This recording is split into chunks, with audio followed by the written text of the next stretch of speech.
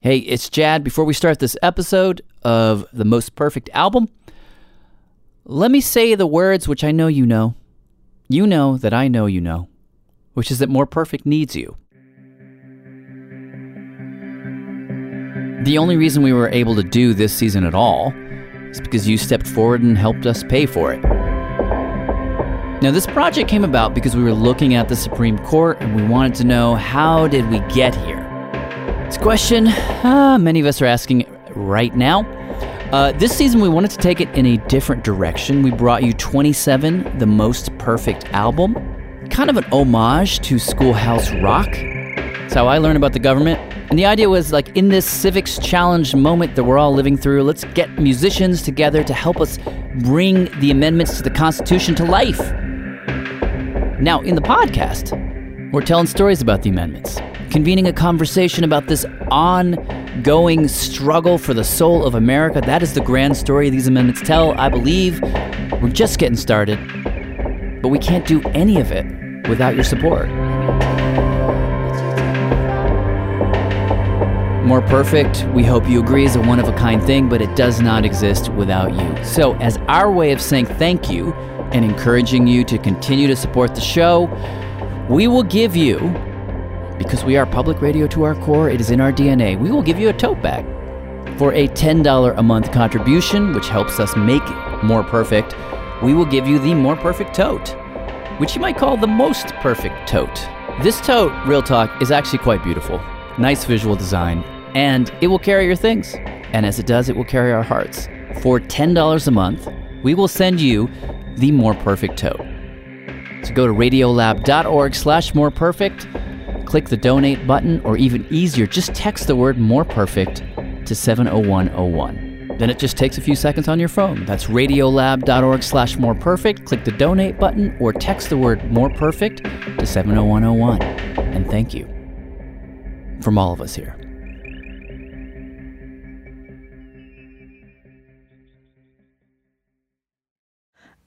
Okay, so what if we start by playing people the voice memo just to bring a little bit of joy into the world this week? Yes, I like that. We should say who we both are, though. I'm Jad Abumrad. You are Susie Lechtenberg, executive producer of More Perfect. Yeah, so I guess what people should know is that you went to Nashville, which is your hometown, to try and convince this artist to be on our album. And you know that I'm a super fan, and you were nice enough to do this. Okay, can we just say hi to her? Hi, Susie. This is Dolly Parton. How are you? I understand you're a fan of mine, and I appreciate that. Maybe I'll get to meet you sometime when I come to New York. Yeah, absolutely. I think she'd like that. All right. I'm here with your friend, Jad. Okay. Thanks. All right. Seriously, it just makes my heart explode every single time. She's awesome. Dolly Parton did do the album. We're going to play you the song she made in just a bit. It's about the 19th Amendment, women getting the right to vote. And we're going to play that amendment this week so we can play you Dolly Parton. Just feels like it's needed. Past couple of weeks, doesn't matter which side you're on, been hard. America. You know what? These people are here. Women are angry. America. If I have to go to jail because I'm holding up a poster now, they're going to arrest me. America. I don't care. I will, to the last second, be here. I will go to jail. This is ridiculous. America. I know that everything that these women say, more than likely is true. It's been a tough stretch, and now things are shifting, of course, to the next big milestone. Lawmakers here in Washington are now focusing on the midterm elections, less than a month away. And a lot of the focus right now is on women. Women are ready to vote. Democratic Senator Elizabeth Warren says, take your pain and turn it into power. America. On November 6th. With this in mind, we bring it back to Dolly. If you've been listening to our series, you know that we made an album about the amendments to the Constitution. It's called 27, The Most Perfect Album. And Dolly Parton chose to write a song about the 19th Amendment. Women's right to vote. The right of citizens of the United States to vote shall not be denied or abridged by the United States or by any state on account of sex. We're going to play the song in its entirety. August 18th, 1920, Women's Suffrage Amendment ratified. Women have been fighting for the legal right to vote since the 1840s. In 1890, the National American Women's Suffrage Association, NAWSA, was established with Susan B. Anthony its leading force. But women have been fighting for their rights since the very beginning of time.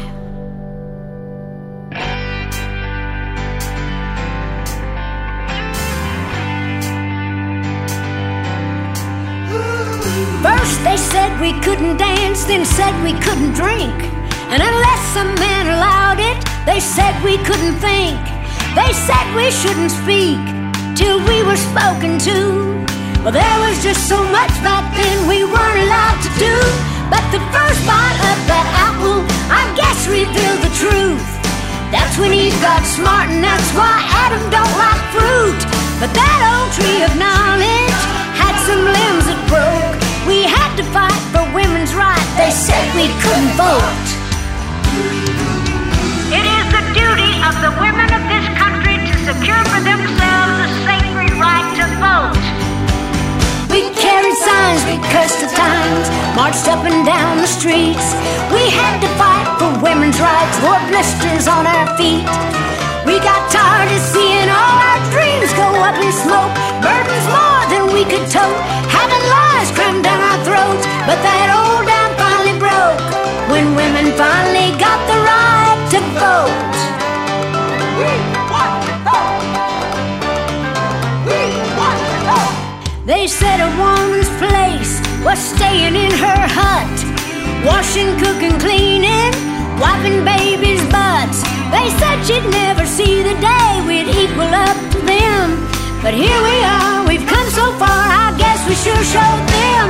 The first bite of that apple, I guess, revealed the truth. That's when Eve got smart, and that's why Adam don't like fruit. But that old tree of knowledge had some limbs that broke. We had to fight for women's rights. They said we couldn't vote. Get out of the street! Ladies, this is illegal! Move! Get out! We were defiant, I'll admit, but we knew we couldn't quit, 'cause the suffrage amendment must be passed. We protested, we cried out, finally it came about. Ratified by Tennessee, we won at last. And the first bite of that apple, I guess, revealed the truth. That's when Eve got smart, and that's why Adam don't like fruit. But that old tree of knowledge had some limbs that broke. We had to fight for women's rights. We won the right to vote. They thought we were a joke. They tried to dash our hopes with every word they spoke. They tried to revoke a woman's right to vote, but we made it! And on August 18, 1920, Women's Suffrage Amendment was ratified.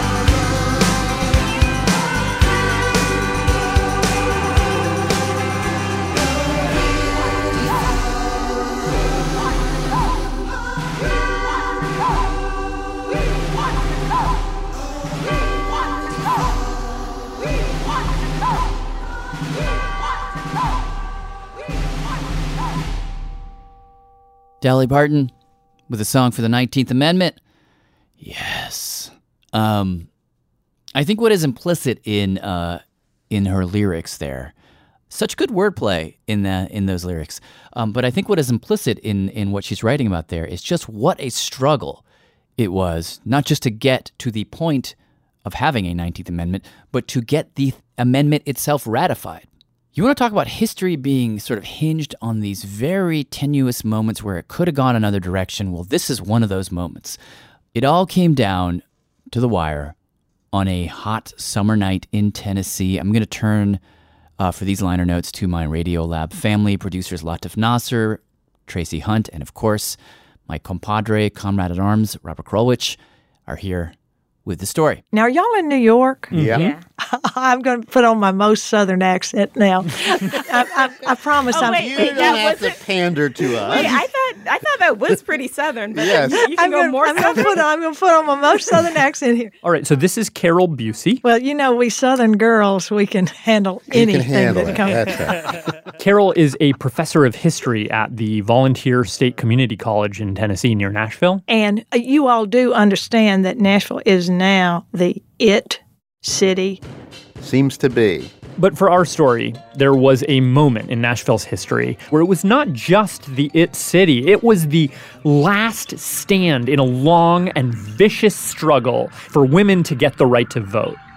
It was the summer of 1920. That very hot summer of 1920. That's an oral history recording of a 101-year-old woman named Abby Crawford Milton, who in that very hot summer of 1920 descended upon Nashville with hundreds and hundreds of other suffragists like herself, anti-suffragists, lawyers, politicians, business people. They all came to Nashville for this fiercest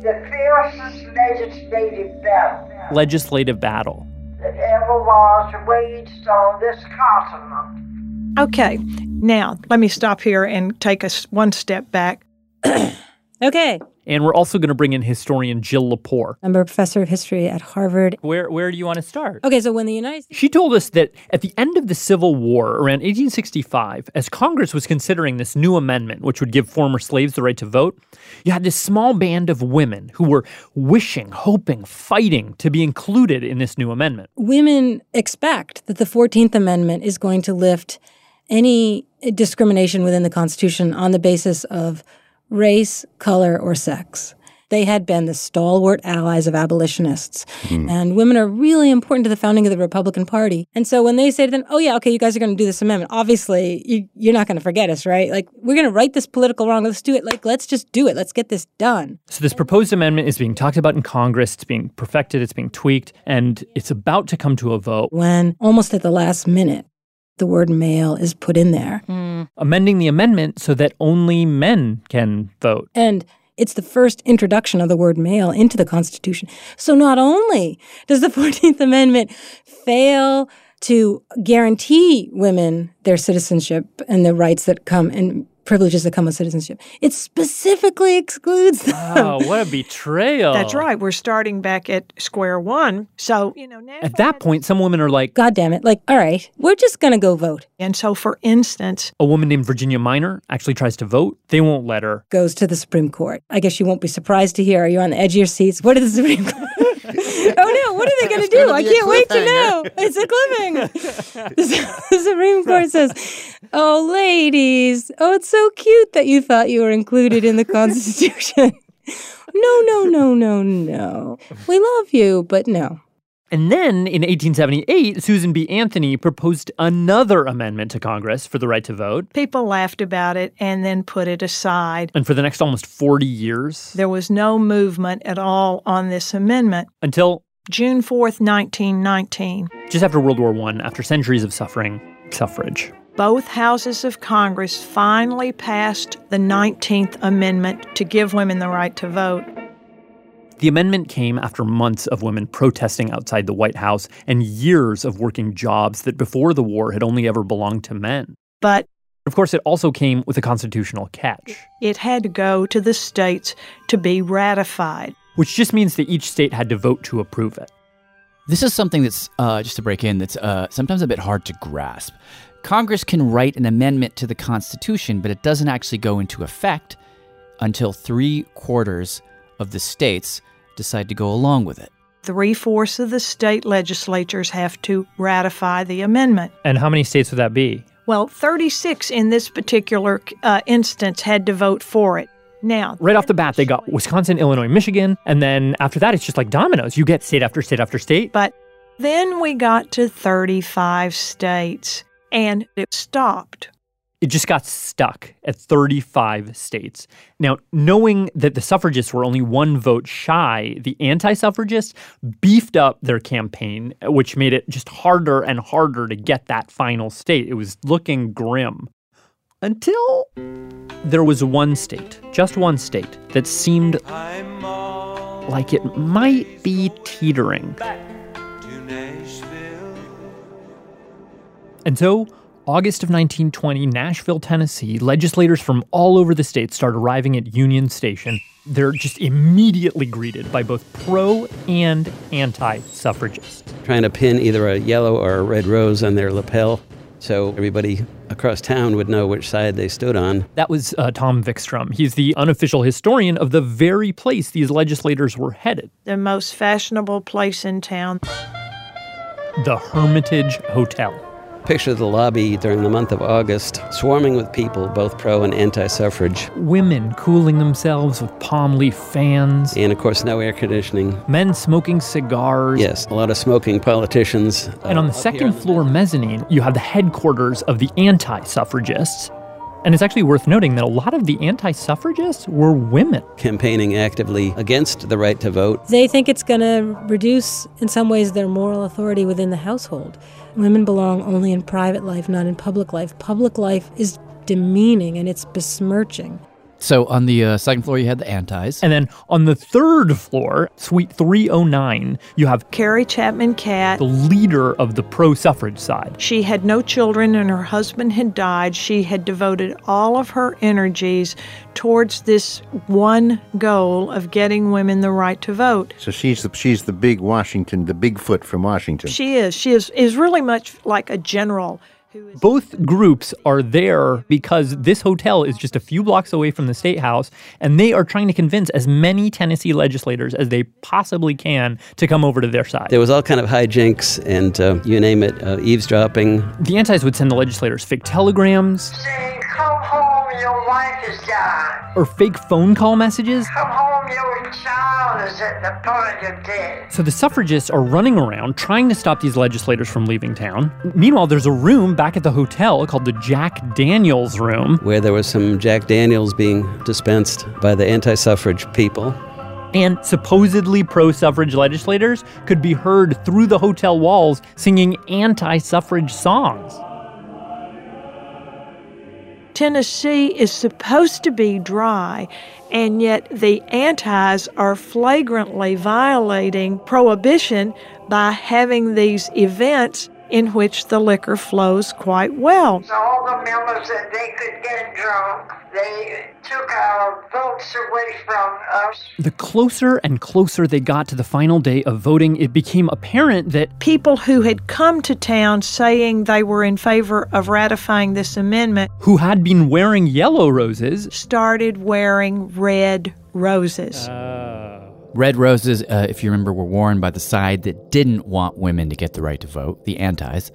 Yellow roses were worn by the side that did.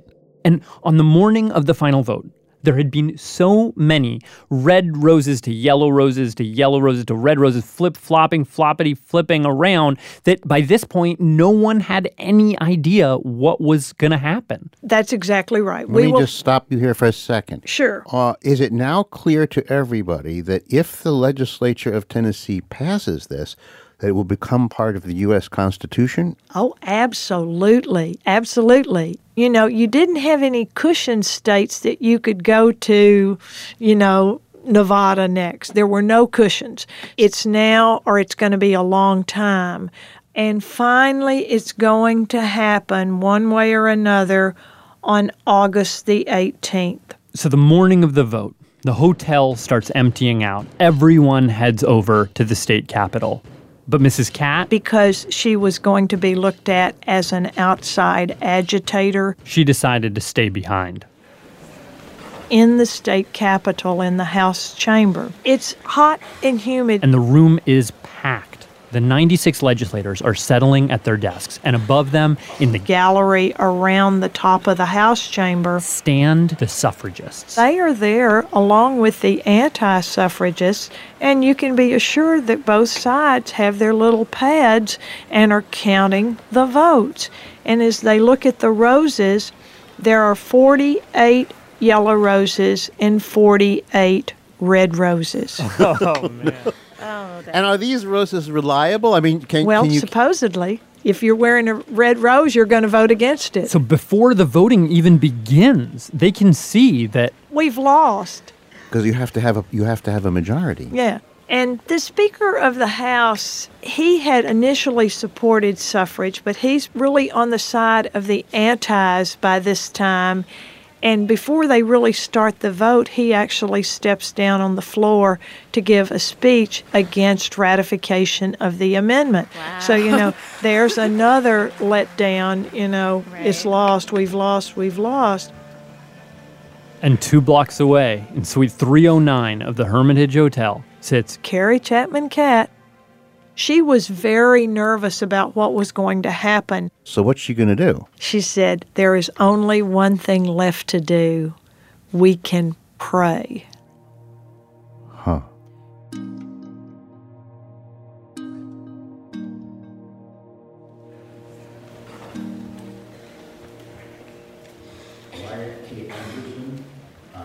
So they start the roll call.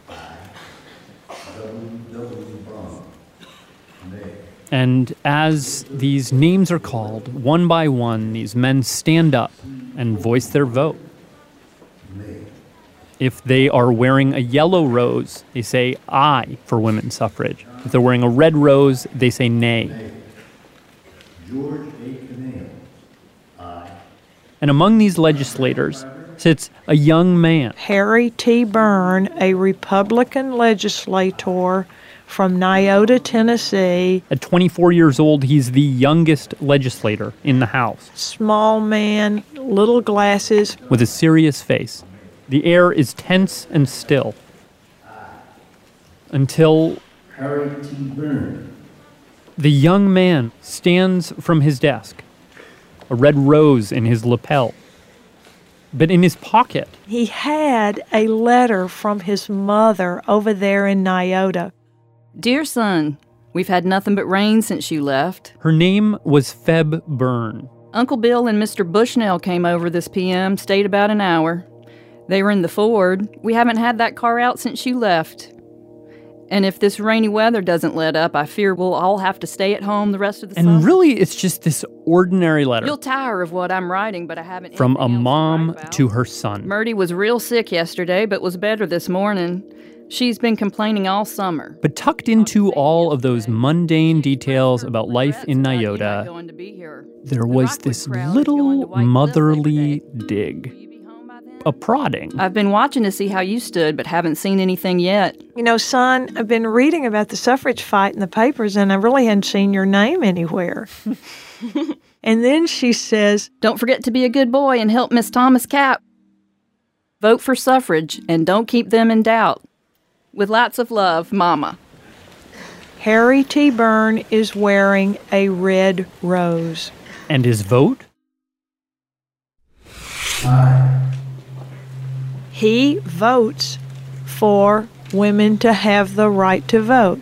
So up there in the balcony, there's just a moment of silence. What's going on here? What's going on? You can imagine this.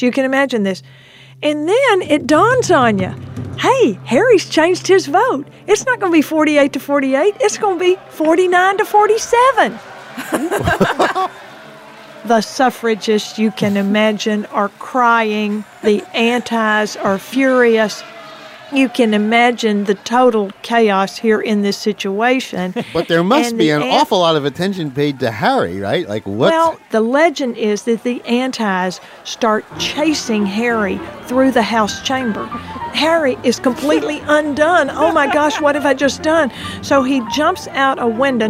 He's not jumping out a 5-story window, but he gets out of the building and shimmies down the ledge to the State Library, which is in the same building, where he gets in the window there, and Mrs. Moore, the librarian, Mary Daniel Moore, hides him in the stacks until the storm blows over.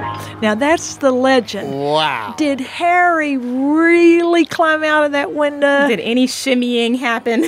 Yeah, we don't know how exaggerated that part of the story.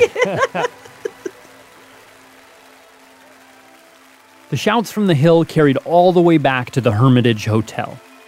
Mrs. Catt could hear them from her window. She knew they'd won. It was, in fact, passed. The certificate of ratification was sent to Washington, D.C., and received by the Secretary of State. The final tally was actually 50 to 46. After Harry changed his vote, one other legislator switched sides, but it was clearly because Harry had changed first. That's right. See, So that vote was became the 19th Amendment to the United States Constitution? Yes, in a manner of speaking, yes. After the vote, Mrs. Catt sent Feb Byrne a telegram.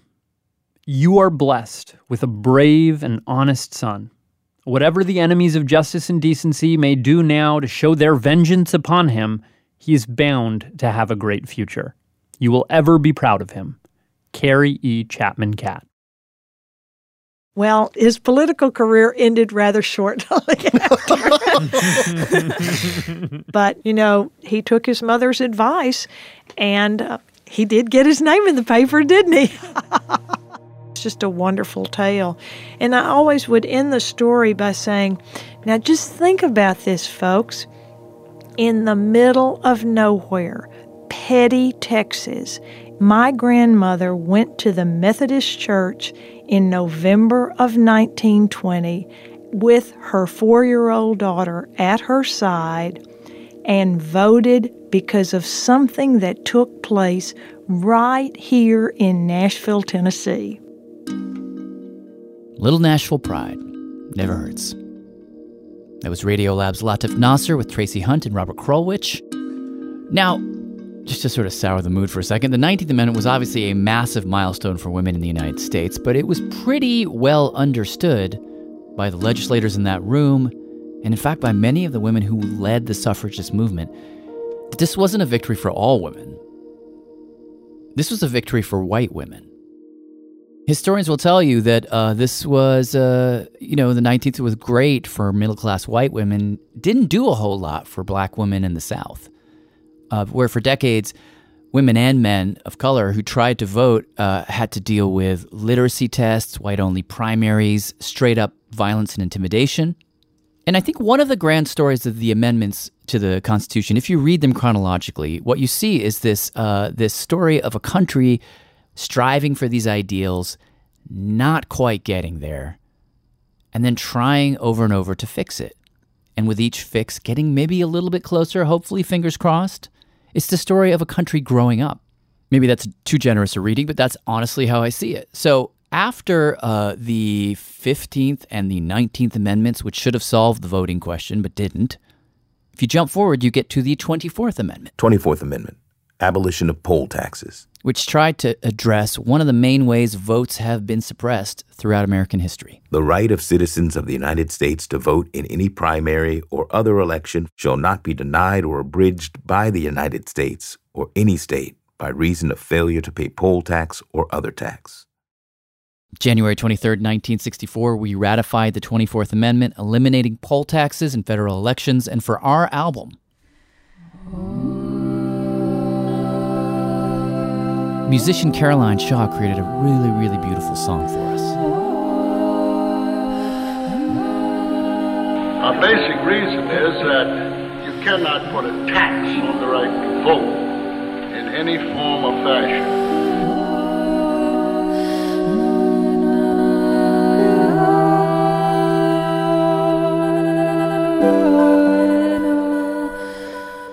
So these elections are coming up all the time, and every day that the poll tax remains in effect, it continues to disenfranchise voters and people who would like to express their views on governmental affairs in the state.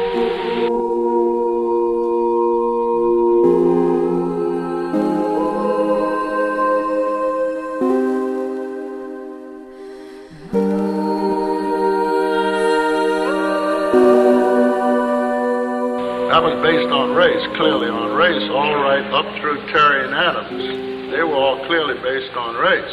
One of the most precious rights in a free society is that of having a voice in the election of those officials who make the laws under which we as good citizens must live. Other rights, even the most illusory, other rights, even the most basic, are illusory if the right to vote is undermined. And our Constitution leaves no room for classification of people in such a way as to unnecessarily abridge that right.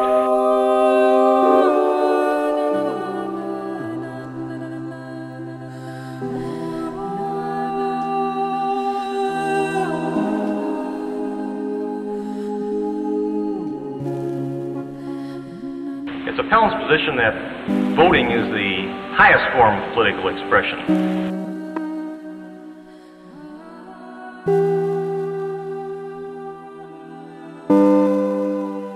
Very little use in picketing if you can't vote.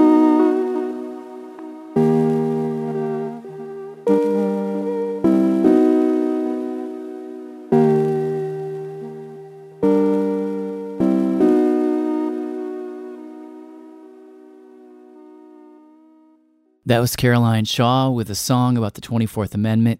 Kevin Morby also did a song for us about the 24th.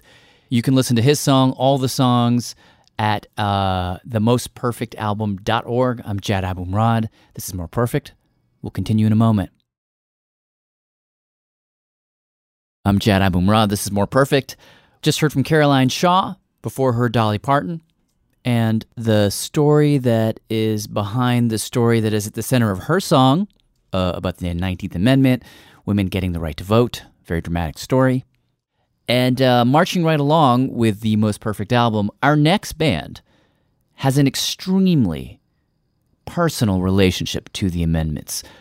Perhaps closer than any other band on this album. So close, so personal, that they've actually performed on the steps of the Supreme Court. Sorry if my note's too sharp. Sorry if my voice is too raw. Performed there while being sued by the federal government. But just to put that in context. So why don't we start? Why don't you tell me your name and the band you're a part of? My name is Simon Tam. I'm from The Slants. So I've been a part of the band from the very beginning, which I guess goes back to about 2006. Simon spoke to Susie Lechtenberg, More Perfect executive producer, in the studio. The Slants are sort of an all-Asian synth pop band. The Slants call their music Chinatown dance rock. That's one way they've been described on the TV. I wanted to start a band. Simon told Susie that he formed the band because he was tired of there being no Asians in rock music, and he chose the name very explicitly because of the stereotype. You know, slanted eyes is the physical trait that I was ashamed of. He says growing up he was bullied because of how he looked. And made fun of. But then when it came time to rock, he decided to take the term. You know, why not make it something that we could be proud of instead? And flip it. Something that could be cool, like an anthemic reclaiming of a stereotype. And so the idea for the Slants was born. And did you ever get pushback from anyone about the name? No, the Asian American community loved what we were doing. The first time I kind of knew or was made aware that there was any kind of problem with our name was when my attorney called me after we had worked on the application to register our trademark. He calls me up and it says, "Hey, Simon, we got a problem." Simon figures, I must have done the trademark paperwork wrong. You know, that paperwork's very confusing. But the attorney said, no, it's not that. He says, the problem is that they say your name is disparaging to persons of Asian descent. Their name was considered derogatory to Asians. Wait, are they saying we're racist to Asian people? He proceeds to read me Section 2A of the Lanham Act, something, written in the 1940s that basically says you can't register trademarks that the government considers to be scandalous, immoral, or disparaging. What was confusing to Simon and to his attorney when they looked into it is that they weren't the only Slants out there. The trademark office had given something like that term, a trademark for that term. They actually gave it out to hundreds of other people. When we asked them, why this case? Why did you deny it for the band? The trademark office's response was basically, hey, if you go to theslants.com, you'll see photos of Asian people all over the website, which was true. I mean, it was literally my face. So to him, it seemed like, wait, the essence of this rule is that anyone can register the Slants as long as they're not Asian. Which seemed kind of odd to him. Not to mention, potentially, a violation of his 14th Amendment rights. We haven't talked about the 14th Amendment yet. We will. That's the one that says everybody gets equal protection under the law. Here, he seemed to not be getting equal protection because he was Asian on account of this rule that was trying to prevent discrimination against Asians. Anyhow, the band starts a campaign, tries to get a bunch of organizations to write letters for them. We get every single Asian American newspaper in the country to write on our behalf. And the trademark office still said, no, that's not good enough. And so they appeal. They say you're violating our 14th Amendment rights, our First Amendment rights to free speech. The trademark office countersues. And to make a long story short, the case ends up at the Supreme Court. I cannot imagine being taken to the Supreme Court. So what is your feeling when you find that out? Well, I always wanted to go. I was hoping it was under different circumstances. But at this point, this is a lot bigger than my band. Like, knowing how long music groups last, this case could very well just continue to exist, whether I had a band or not at that point. So in January of 2017... We'll hear argument first this morning in Case 15-1293, Lee versus Tam. The Supremes heard the case. Mr. Stewart? Thank you, Mr. Chief Justice, and may it please the Court. And Simon and his bandmates were right near the front. What were the oral arguments like? Well, the oral arguments were extremely surreal. When a person uses as his mark words that have other meanings in common discourse, it will distract the consumer from the intended purpose of the trademark qua trademark. It was a room full of non-Asian people arguing about what was offensive to Asian people. These words are known to cause harm, to cause controversy. Kind of absurd. It wasn't until about halfway in, especially when one of them is not because of the content, when Justice Ginsburg speaks, while she was questioning the government's attorney, she says, hey, does it not count at all that everyone knows that the Slants is using this term not at all to disparage, but simply to describe? I think it is take the sting out of the word. Well, if the trademark Of course, my heart swells, and I'm like, yo, I think I'm in love with the Supreme Court justice. Like, court adjourns, Simon goes back home, doesn't really hear anything for months. Until June 19th, 2017. I woke up and there were like 760 notifications on my phone. Supreme Court ruling, Portland's indie rock band, The Slants, will be allowed to trademark their name. The U.S. Supreme Court is siding with the local Asian American band that's been fighting a long time to trademark its name. And we found out that it was unanimous in our favor. And so? Sorry if my note's too sharp. Sorry if my voice is too raw. That is how the Slants ended up doing an impromptu unplugged set on the steps of the Supreme Court. Sorry if you take offense. Made of rules and played pretend.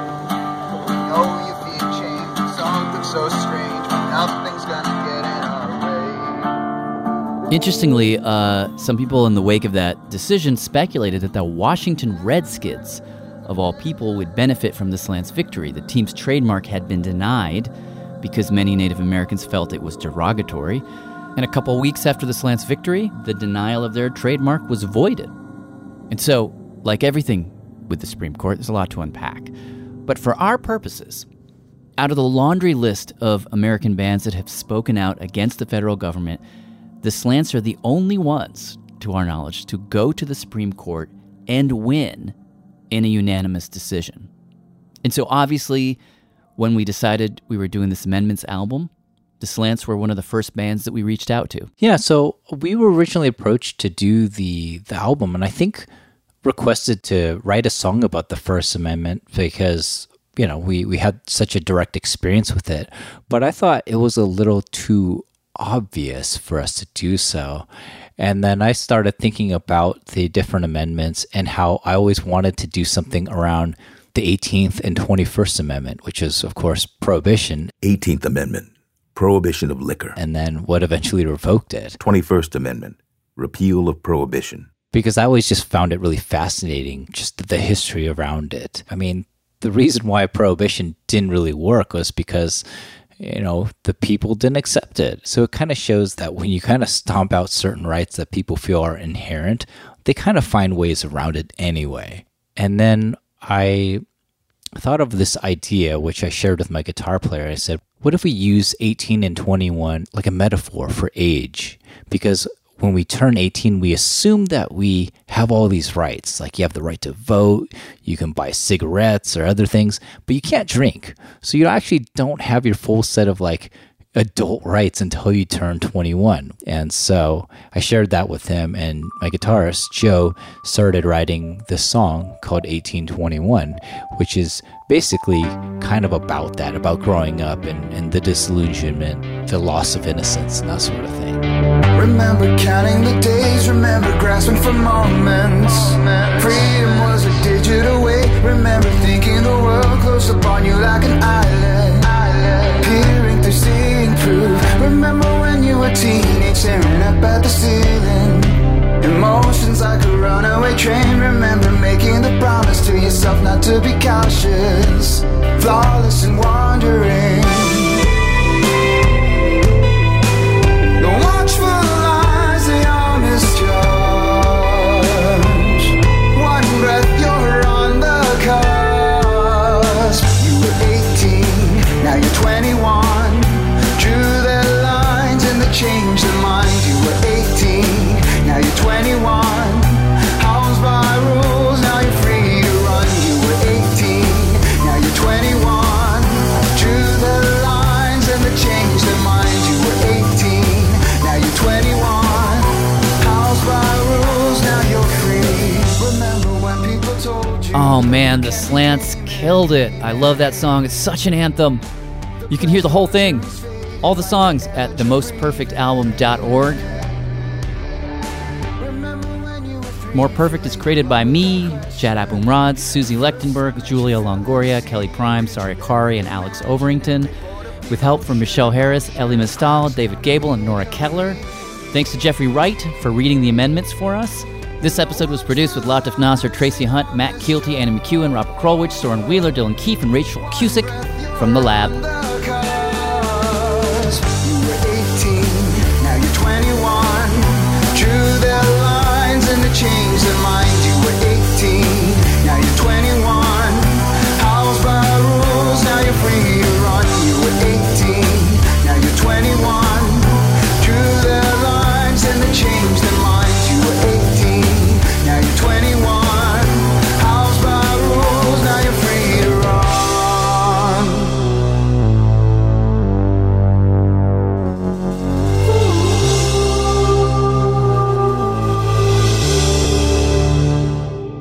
We'll be back soon with stories and songs about the 13th, 14th, and 15th Amendments.